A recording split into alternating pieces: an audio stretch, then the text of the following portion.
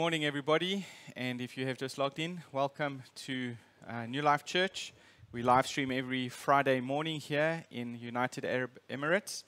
And we are thankful for the opportunity to minister to you on this platform.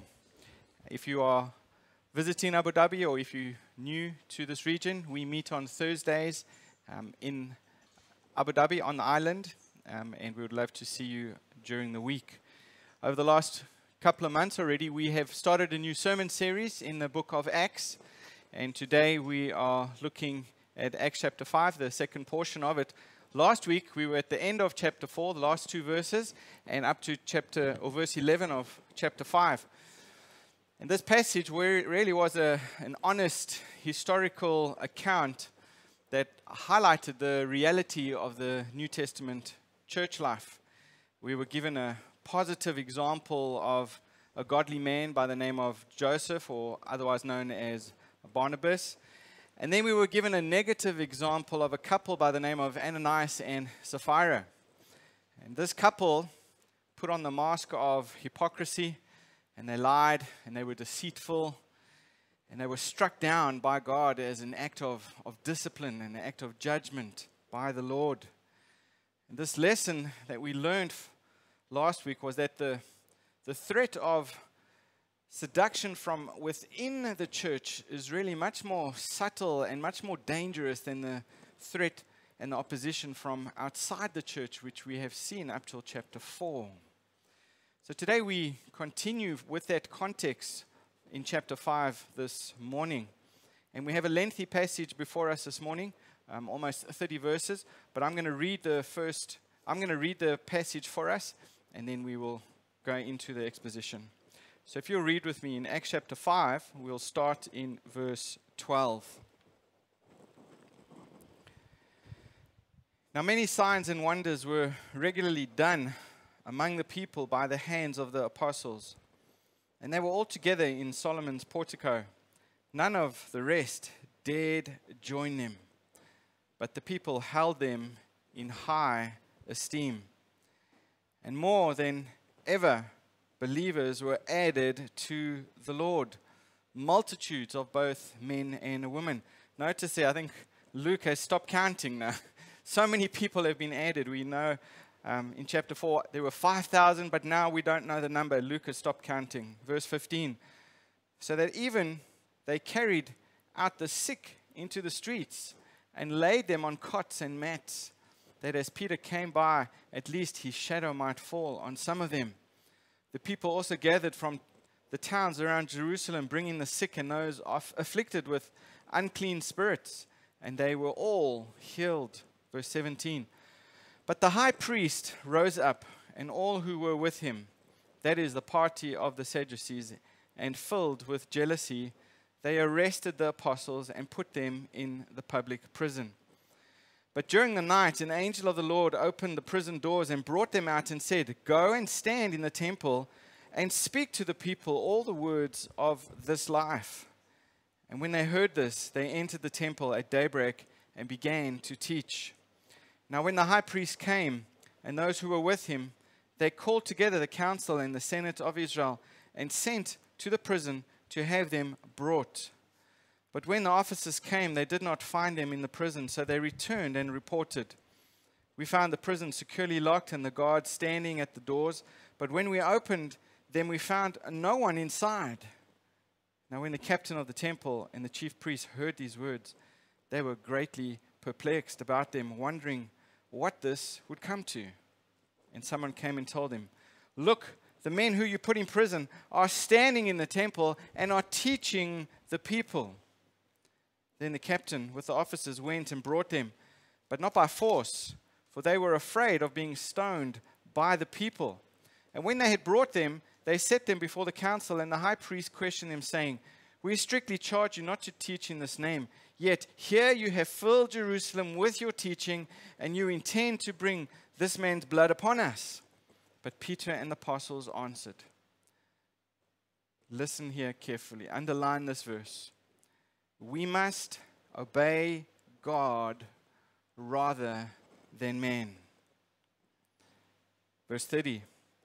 The God of our fathers raised Jesus, whom you killed by hanging him on a tree. God exalted him at his right hand as leader and savior to give repentance to Israel and forgiveness of sins. And we are witnesses to these things, and so is the Holy Spirit whom God has given to those who obey him." When they heard this, they were enraged and wanted to kill them. But a Pharisee in the council named Gamaliel, a teacher of the law held in honor by all the people, stood up and gave orders to put the men outside for a little while. And he said to them, "Men of Israel, take care what you are about to do with these men. For before these days, Thaddeus rose up, claiming to be somebody, and a number of men, about 400, joined him. He was killed, and all who followed him were dispersed, and it came to nothing. And after him, Judas the Galilean rose up in the days of the census and drew away some of the people after him. He too perished, and all who followed him were scattered. So in the present case, I tell you, keep away from these men and let them alone. For if this plan or this undertaking is of man, it will fail. But if it is of God, you will not be able to overthrow them. You might even be found opposing God." So they took his advice. Verse 40. Well, partially they took his advice. Look at verse 40.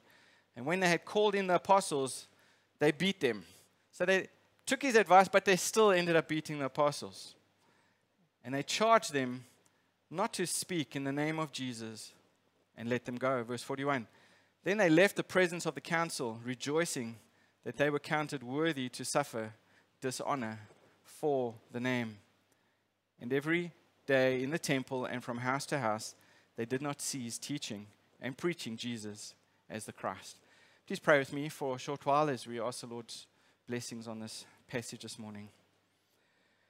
Father, we thank you again for recording for us all of these facts and instances here in the beginnings of this New Testament church.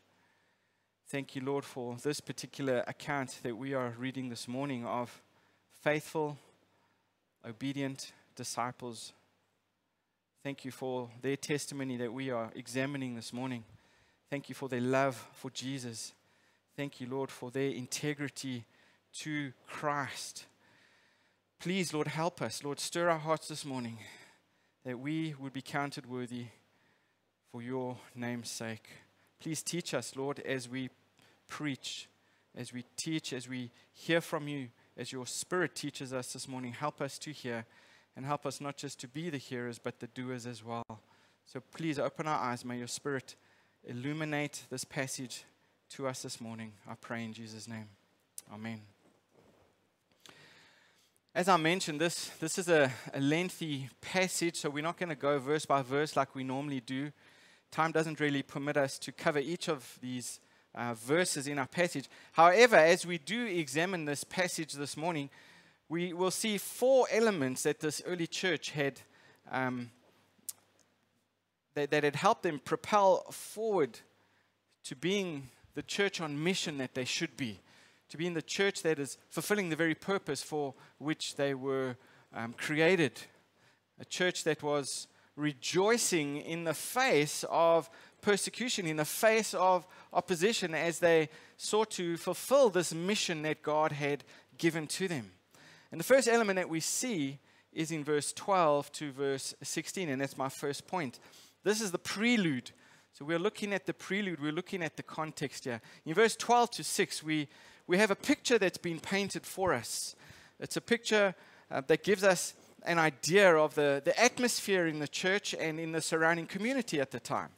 Remember, the church was recovering from the frightening incident of the death of Ananias and Sapphira, which we looked at last week. And this was not a small incident. It was a huge incident that had a huge impact in the life of this church. The church was standing against sin. And of course, this resulted in the salvation of sinners. Even the judgment that came upon the people in the church resulted in the salvation of sinners. One commentator said once, there was death, there was life, there was judgment, and there was justification. People were being saved as they valued the holiness of God. No hypocrites would dare to join this church because they were afraid of being struck down dead. This wasn't an easy believism church at all, a seeker-sensitive church at all. This was a church serious with God, serious with the mission that God had given to them. And yet the Lord was adding many, many, many more people to this church. Our passage also mentions there that as believers were increasingly added to the Lord, the people of Jerusalem, they brought the sick out into the streets. They laid them on beds and couches so the apostles would heal them. It also says multitudes from the surrounding cities, not just Jerusalem, the surrounding cities. They also brought sick people and people who were possessed with unclean spirits. And it says they were all healed. There was power in this church. There was power demonstrated through the apostles that God was indeed with them. And just a point I want to make on that. John MacArthur, he makes a very important point. He says that the early church was not a miracle-working church, but it was a church with miracle-working apostles.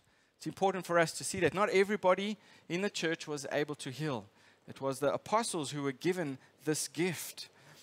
These signs, as we've already seen, these miracles, these wonders, were used by God in a time of transition to attest the message that the apostles themselves were preaching. The ability to perform these miracles, as I said, was not given to everyone. Just the apostles and leaders who proclaimed the truth from the scriptures. And these miracles really were there to verify the truth of the message that they were speaking. But nevertheless, this miracle working power was clear. It was clear for everybody to see. And I think this was one of the events that led to the second persecution which we read about in our passage this morning. And think about it. The reason for this was because these miracles authenticated the message that they were preaching. The very message that the Pharisees and the Sadducees didn't want preached. These miracles were authenticating them. They were backing up the message that they were speaking. And of course, this brought fire and problems from the Sadducees. And I think the other event that led to this second persecution was the growing number of people that were being added to this group. People not just from Jerusalem, but from the surrounding cities were now being added to the church. And of course, the Jewish leaders were very afraid. And it's in this context. It's in this context of great power and the popularity that they shared that the Jewish leaders rose up against the apostles, putting them in prison. And that leads to my second point, the prison. We see the prison in verse 17 to verse 21, the first portion there.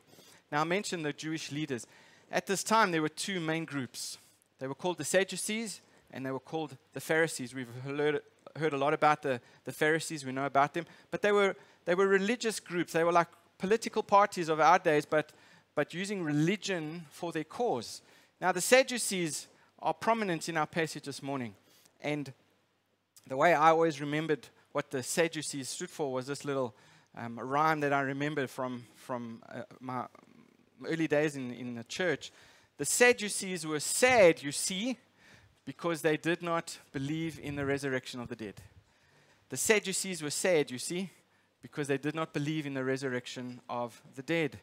And this is what the apostles were preaching. The apostles were preaching the very resurrection of Jesus Christ. And this is what got them thrown into prison. The Sadducees, they planned to gather the council together the next morning to examine and punish these apostles we see in this passage. But we see also that God had other plans. And he sent an angel of the Lord to open the prison and command them to do again the very thing that had got them in trouble in the first place, got them imprisoned. And I think this is the main theme of the story that's recorded for us. Look at Acts chapter 5, verse 20. The scriptures say, "Go your way, stand, and speak to the people in the temple the whole message of this life. Let me repeat that. Go your way, stand and speak to the people in the temple the whole message of this life. This was the command that was definitely going to get them into trouble. They had just been arrested, but now they were going to go right back into the most conspicuous place of all and continue proclaiming the gospel, even in the temple. But notice there in our passage, they didn't question this command. They didn't even go out for breakfast and waste some time. It tells us in verse 21, they obeyed. They obeyed, and of course that led to their second arrest. But notice something in this passage also, that even though God had sent the angel to deliver the apostles, the angel was not sent to do the preaching. And the angel could have, but the angel didn't. He told the apostles to go. He told the apostles to stand. He told the apostles to speak to the people the whole message of this life. Notice in your Bible, the word life is in capital. It's a capital L, isn't it? This life, talking about the gospel, talking about the new life that they had just been given. And all of us who have come to know Christ as our Savior, we are charged with the same command to go and proclaim the whole message of this life to all people. And I hope you see this wonderful obedience here by the apostles. I think it's astonishing. It tells us early in the morning, they didn't even have time for breakfast. They didn't even bother about breakfast. Early in the morning, where were they? Not at Starbucks. They were in the temple, preaching again. This is my third point. Preaching. We see the content of what they were saying in verse 21 to verse 39. When the Sanhedrin sent for the prisoners that were supposed to be in the prison, of course, they weren't there. But then somebody tells them that the prisoners were free and tells them that they are again back in the temple teaching. So the soldiers are sent to recapture them, and they are charged again. They are charged with two things. Firstly, their disobedience to the previous order, not to teach in the name of Jesus. And secondly, they were planning to charge the Sanhedrin with the death of Jesus Christ. And the Sanhedrin didn't like that at all. So they were charged with that as well. Look at verse 29. Verse 29, Peter simply replied that obedience to God took priority over obedience to man. And then he takes the opportunity, as Peter always does, he takes the opportunity to present the message once again to the Sanhedrin. And while the religious leaders complained that the apostles were unfairly trying to bring Jesus' blood on them, the apostles were bold and they just repeated the historical truth of what had just happened. Look at verse 30. Peter says, "The God of our fathers raised Jesus, whom you killed by hanging him on a tree. God exalted him at his right hand as leader and savior to give repentance to Israel and forgiveness of sins." And then verse 32, "And we are witnesses to these things, and so is the Holy Spirit, whom God has given to those who obey him." I don't think the apostles here were being defensive at all. The apostles' response took the form now of a mini sermon. And their concern was not to defend themselves. Notice here, their concern was rather to exalt Jesus. Even though they had been arrested now for the second time, they weren't concerned about their welfare. They weren't concerned about their conditions. Their concern was the glory of Jesus. They wanted to exalt Jesus. And that's what Peter does here. He exalts Jesus as the only one who could have given these hardened men new life, which they so desperately needed. But notice here that not only did Peter proclaim Jesus as risen from the dead, he also made it clear that God has exalted Jesus to his right hand as a prince and a savior. Doesn't that sound familiar? Peter has already done that in two of his sermons that he's already preached. And he's using the same material now in a very shortened version. We saw already in chapter 3 the word prince. It's the same word that was used in chapter 3 when he told the Jews that they had put to death the Prince of Life. We talked about that. The word prince means author, or it means the leader. And what he's saying is that Jesus is the author of life. Jesus is God. Jesus is the rightful sovereign of the universe. He is the author of life. He is the author of our salvation. He is the author of our faith, which we read about in Hebrews chapter 2 and 12. And the truth is, before Jesus, every knee is going to bow and every tongue will confess that Jesus is Lord. And Peter knew this, and perhaps we need to be reminded of this morning. Jesus deserves our worship. Jesus deserves our obedience. He who was the author of life was willing to lay aside his glory and be crucified on a tree. Offer himself as the sacrifice for our sins. I think any message that we preach or any gospel presentation that we give to anybody else that diminishes the rightful position of Jesus, the rightful lordship of Jesus as the author and the prince of our salvation is really not the gospel. It may be a nice, encouraging word. It may be a motivational speech, but it's not the gospel if we don't exalt Jesus and help people to understand who he truly is and what he truly deserves. We must exalt Jesus. To preach Christ as Lord and Savior and to preach about man's culpability and guilt is to obey God. And that's exactly what Peter was doing. Despite the circumstances, despite the conditions he found himself in, he was being obedient. He was being obedient and faithful with the message. And of course, this got him into trouble. And it will probably get you into trouble if we are faithful with this message. But to obey God in this requires the power of the Holy Spirit. God's people are under an obligation to obey and to share the truth. And if we do so, even though we may suffer when we are confronted by other authorities, the scriptures tell us we will be richly rewarded by the ministry of the Holy Spirit.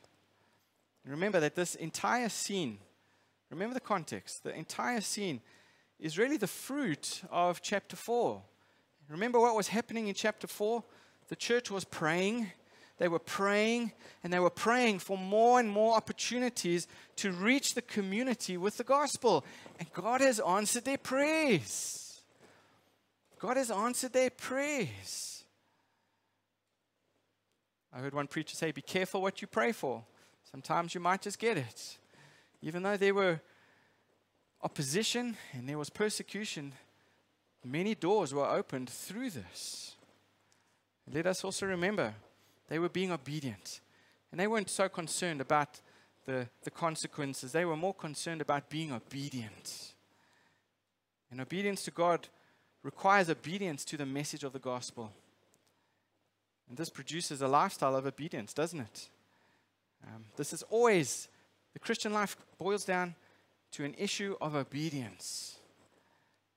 This is the testimony of the New Testament writers, and I've listed a number of verses here this morning. I hope that you'll read with me. Look at Romans chapter 1, verse 5. It says, through whom we have received grace and apostleship to bring about the obedience of faith for the sake of his name among all the nations. Look at Romans chapter 6, verse 17. But thanks be to God, that you who were once slaves of sin have become obedient from the heart to the standard of teaching to which you were committed. Look at Romans chapter 10, 16. But they have not all obeyed the gospel. Romans 16, 19. For your obedience is known to all. Look at Galatians chapter 3, verse 1. O foolish Galatians, who has bewitched you? It was before your eyes that Jesus Christ was publicly betrayed as crucified. And then in 2 Thessalonians chapter 1, verse 8, in flaming fire, inflicting vengeance on those who do not know God and on those who do not obey the gospel of our Lord Jesus Christ. And then in Hebrews chapter 5, verse 9, and being made perfect, he became the source of eternal salvation to all who obey him. Are you getting the picture here? Look at 1 Peter chapter 1, verse 2. According to the foreknowledge of God the Father, in the sanctification of the Spirit, for obedience to Jesus Christ and for sprinkling with his blood. Look at 1 Peter chapter 3, verse 1. Likewise, wives, be subject to your own husbands, so that even if some do not obey the word, they may be won without a word by the conduct of their wives. Then chapter 4, verse 17. For it is time for judgment to begin at the household of God. And if it begins with us, what will be the outcome for those who do not obey the gospel of God? Those are just a few. Just a few. There were so many more other verses that I could have put in there about obedience. This is the universal testimony of the New Testament, of the scriptures themselves. I think in summary, if we truly believe what the apostles are teaching, if we truly believe the testimony of Jesus Christ as Lord, then we have to be faithful with that message. We have to be bold in our proclamation of it. I'm not saying, yes, we believe it and then just hide it under a bush and never let anybody hear about it.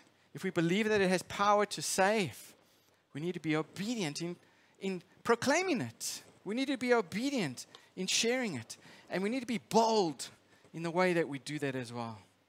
Because to believe is to have the Holy Spirit who speaks of Jesus Christ. And the effect on the hearers we see was one of rage. It was not one of repentance. We see that in verse 33. Look at verse 33.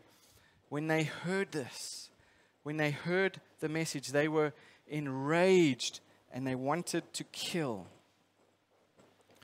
Like I said earlier on, not everybody is going to respond positively to the gospel. The Bible tells us that the gospel is a two-edged sword. And two-edged swords hurt. There's two edges that will end up hurting you, not just one. It pierces the darkness. It is needful. It pierces the darkness. And it is needful for those who are lost in darkness. We see on the previous night in jail, God used supernatural means. He used these angels to deliver the apostles. But now he's going to do something completely different. He's going to use humans to do this. The counsel of one of these teachers of the law by the name of Gamaliel, he's going to use him to prevent any harm coming to the apostles. And that's my fourth point here. We see in verse 40 to verse 42, we see this punishment. So Gamaliel was an esteemed religious leader, as we read here in this passage, and he had a reputation for scholarship, for wisdom, and for moderation. And he was the teacher. One of his students was a young man by the name of Saul. The Apostle Paul was tutored under Gamaliel, who we know eventually became the Apostle Paul. So the council would listen to Gamaliel. They would listen to him. But we know they did not fully comply with his suggestion to leave the apostles alone. Instead, they ended up beating the apostles for their disobedience to their previous command. And they instructed them again to not preach anymore, to abstain from their preaching. But despite that, their freedom was secured. Their freedom was now given to them, and they were released. And notice, they departed rejoicing. They weren't holding grudges. They were rejoicing for the opportunity to be worthy to suffer for the Lord. And the Bible tells us they continued. They continued daily to preach and to teach Christ, both in private homes and in the public temple space where they would go. These men had a singleness of purpose. What they wanted to do was to obey the great commission of their risen Lord and Savior, Jesus Christ. Please notice how the apostles responded to this persecution. Were they downcast? Did they grumble and complain? Did they deny the faith? Did they complain that a loving and sovereign God had allowed them to suffer brutal mistreatment at the hands of their enemies? No. Look at verse 41. It tells us, they left the presence of the council rejoicing that they were counted worthy to suffer dishonor or shame for his name. And their response was one of jubilation. One of jubilation. Because they knew him, they wanted to identify with him. Because they loved him, they wanted to tell others about him. One commentator, he notes 2 reasons that the apostles rejoiced in their persecution. He says, first, because there was an opportunity to demonstrate their loyalty to Christ. And secondly, because it was a real opportunity to share in the experience of Jesus. I think that's a wonderful observation. Those who share in the cross bearing will also share in the crown wearing one day. And they no doubt took comfort in the words of Christ, who assured them of their Father's love in times of opposition. They remembered what Jesus told them, that the world would hate them because the world hated Jesus. And the Apostle Paul, we know later on, he wrote 2 Timothy chapter 2. He says in verse 11, this saying is trustworthy, for if we have died with him, we will also live with him. If we endure, we will also reign with him. If we deny him, he also will deny us. If we are faithless, he remains faithful, for he cannot deny himself. I think the apostles were rejoicing in this principle. They weren't begrudging their circumstance. They weren't even cursing their accusers. They were rejoicing in the opportunity to identify with Christ and to share in his suffering. And I think too often, as Christians in this modern age, we forget that suffering is useful. Suffering is often needful. And that might shock you to hear those words. But persecution has always blessed the church. Persecution is intended to reveal and to reorient our source of joy. If all we are doing is living for comfort, then perhaps we've forgotten the whole point of the gospel. Perhaps we've forgotten what Jesus had to do in order to deliver us from our sin. And we don't want to identify with that. We don't want to hear about that. We don't want to think about that. All we want to think about is our comfort and our luxuries. That's not what the Christian life is about. Persecution has refined the church, and it never will destroy the church. It never will. It never has. And if it leads to prayer, if it leads us to trusting God more, then it's worth it at the end, isn't it? If it leads us to praise God, to an acknowledgement of the sovereignty of God and of the solidarity with Christ in his sufferings, then however painful it is, it may even be welcomed. It needs to be welcomed. John Flavel, who was an English Puritan in the 1600s, he quoted the following. And I just want to give you some context. It was difficult to be a Christian in the 1600s. They were being persecuted for their faith. The Catholic Church was killing Christians, Protestants who put their faith in Jesus. It was a terrible, trying time for the true Christian church. But this is what he says. This is what he wrote during this time. He says, the knowledge of Jesus is fundamental to all comforts. All the comforts of believers are streams from this fountain. Jesus Christ is the very object of a believer's joy. And he quotes Philippians 3:3. Our rejoicing is in Christ Jesus.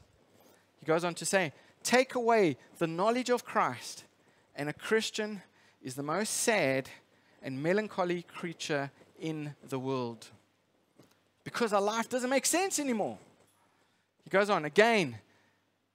Let Christ be manifest himself and dart the beams of his light into their souls. It will make them kiss the stakes, sing in flames, and shout in the pangs of death as men that divide the spoil. And he wasn't imagining this or inventing some novel. This is what was happening during this time. Christians were being tied to stakes, not meat stakes. Maybe that's what you're thinking at the moment. Poles, they were being tied to poles, and they were being burnt alive, told to recant of their faith in Jesus. And while they were doing that, they were singing songs of praise to Jesus. Praising God. The knowledge of Christ was very dear to them. And the knowledge of Christ in this New Testament church was very dear to them. And the opposition that they faced didn't deter them from their task. In fact, it encouraged them to be more bold and to proclaim more of the faithfulness of Jesus Christ and the very gospel of Jesus Christ.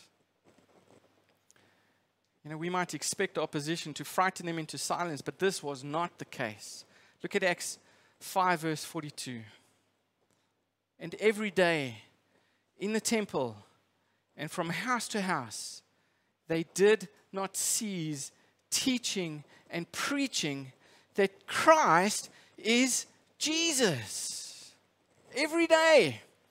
Not just once a week for an hour, they decided to go to church and to sit on comfortable chairs and to enjoy a comfortable AC and to hear somebody else proclaim the gospel. Every day, folks.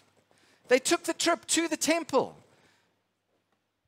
And they went to people's homes proclaiming this joyful good news of life. I think this is an amazing demonstration of God's grace right here. This is supernatural. This is not natural. The apostles experienced firsthand the truth that God's grace is sufficient. Have you experienced that? Do you believe that? They were not deterred for a moment by the persecution that they were facing. God's power enabled them to persevere and to continue being faithful. But let me finish with drawing your attention to verse 42, our last verse in this passage. There is really so much power behind this verse. Remember, in chapter 4, verse 19 and 20, Peter said to the Sanhedrin council already, we cannot stop speaking what we have seen and what we have heard. And now in chapter 5, verse 29, he says we must obey God rather than man. And here in verse 42, it says, every day in the temple, they didn't stop going there. They were still going to the temple, and they knew they were going to be persecuted there because they were preaching the truth in a religion that rejected the truth. And they went house to house, kept on teaching and preaching Jesus as the Christ. Now remember this, the context. They did this right after they were beaten with whips on their backs, 39 lashes each. Can you imagine what their backs must have looked like? Their backs were split open. I don't think they could even walk properly again until it was healed. But here they were with the pain in their bodies, still preaching and proclaiming Jesus as the Christ. When last have you shared the gospel, folks?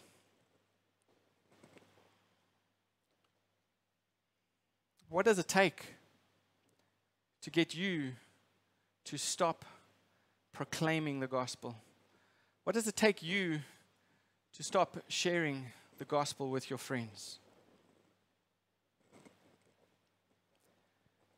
Charles Spurgeon, he says, "We are so gentle and quiet.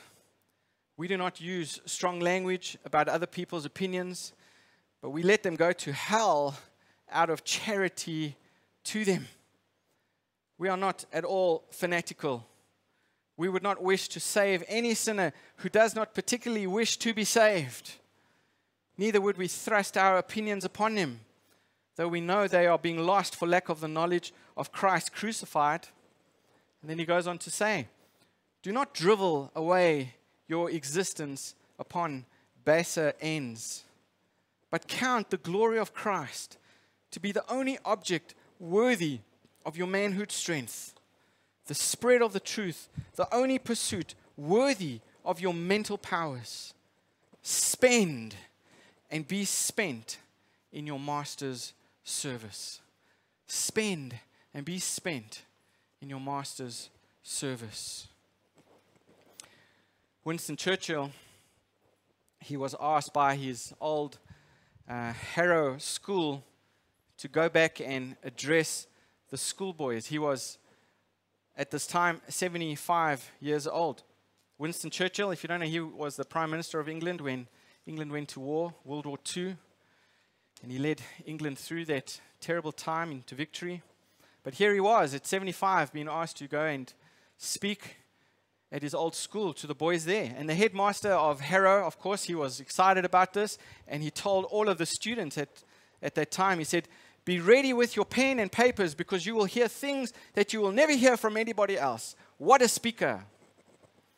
Well, when the time came, the boys were all eagerly perched on the edge of their seats and their pens and their paper ready in their hands. And Churchill stood up, he unbuttoned his jacket, he slid his glasses to the end, and he placed his thumbs in his waistcoat pocket, and this was his speech. He says, "Never give up, never give up, never, never, never give up." And then he sat down. He sat down. But I think that's exactly the message that we're hearing here in Acts chapter 5, folks. The apostles' faith was a battle-tested faith that would not give up under the persecution that they were facing. And when we get into chapter 6, we'll see Stephen, one of the first deacons, he's arrested for blasphemy. And then in chapter 7, he's stoned to death. And then in chapter 8, we see the wholesale persecution that ravishes the church so much that they end up fleeing Jerusalem and they scatter to all other parts of the world. And we know that eventually all the apostles are martyred, all of them, except John. But how? Ask yourself, how did they continue to move forward with all of this persecution, with all of this opposition? How did they continue to move forward? How did the church continue to expand? How did the church continue to multiply and be fruitful and faithful with the mission that God had given to them? Well, I think the answer is very simple. They made sure that they kept their eyes on Christ because they knew Christ. They loved Christ. And they were willing,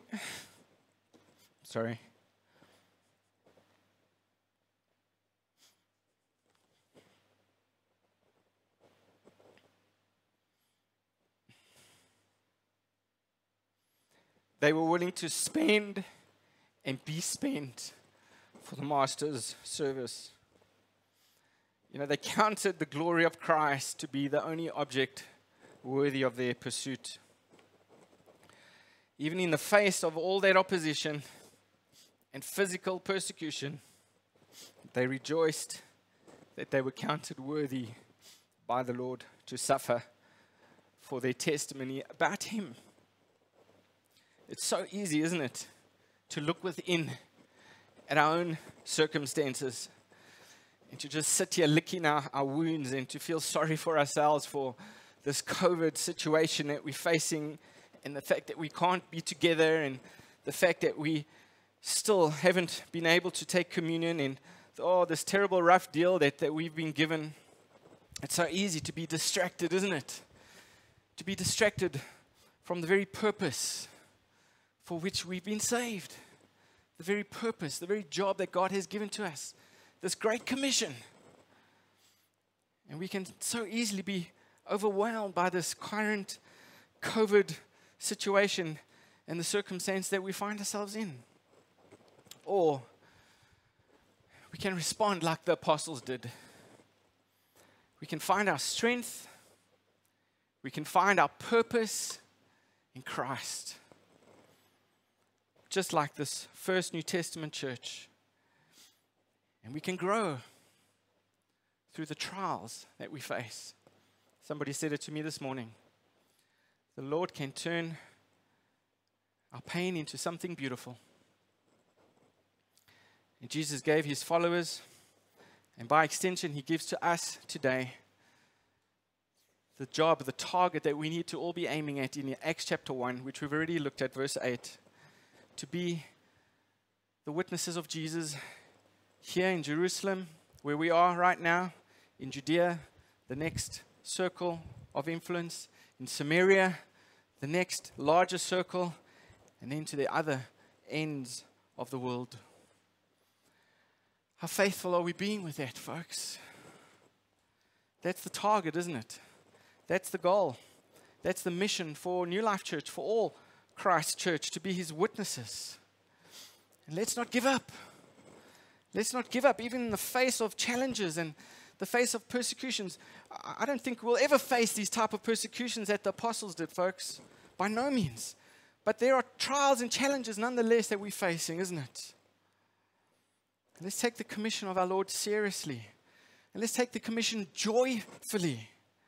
And seek to fulfill the mission that God has given in our lives personally and in our lives corporately, by trusting the Lord to build His church and to be willing to spend and be spent in our Master's service. Father, we pray that You would bless Your word to us today. Lord, it's so difficult to preach to screens. I wish the church was here in front of me so I could see their faces and I could see their responses. But Lord, I pray Your Spirit would help us to respond in a way this morning that would honor You and bring glory to You. Help us, Lord, to change and conform into what You want us to be. People who are faithful, people who are obedient, and people who love You.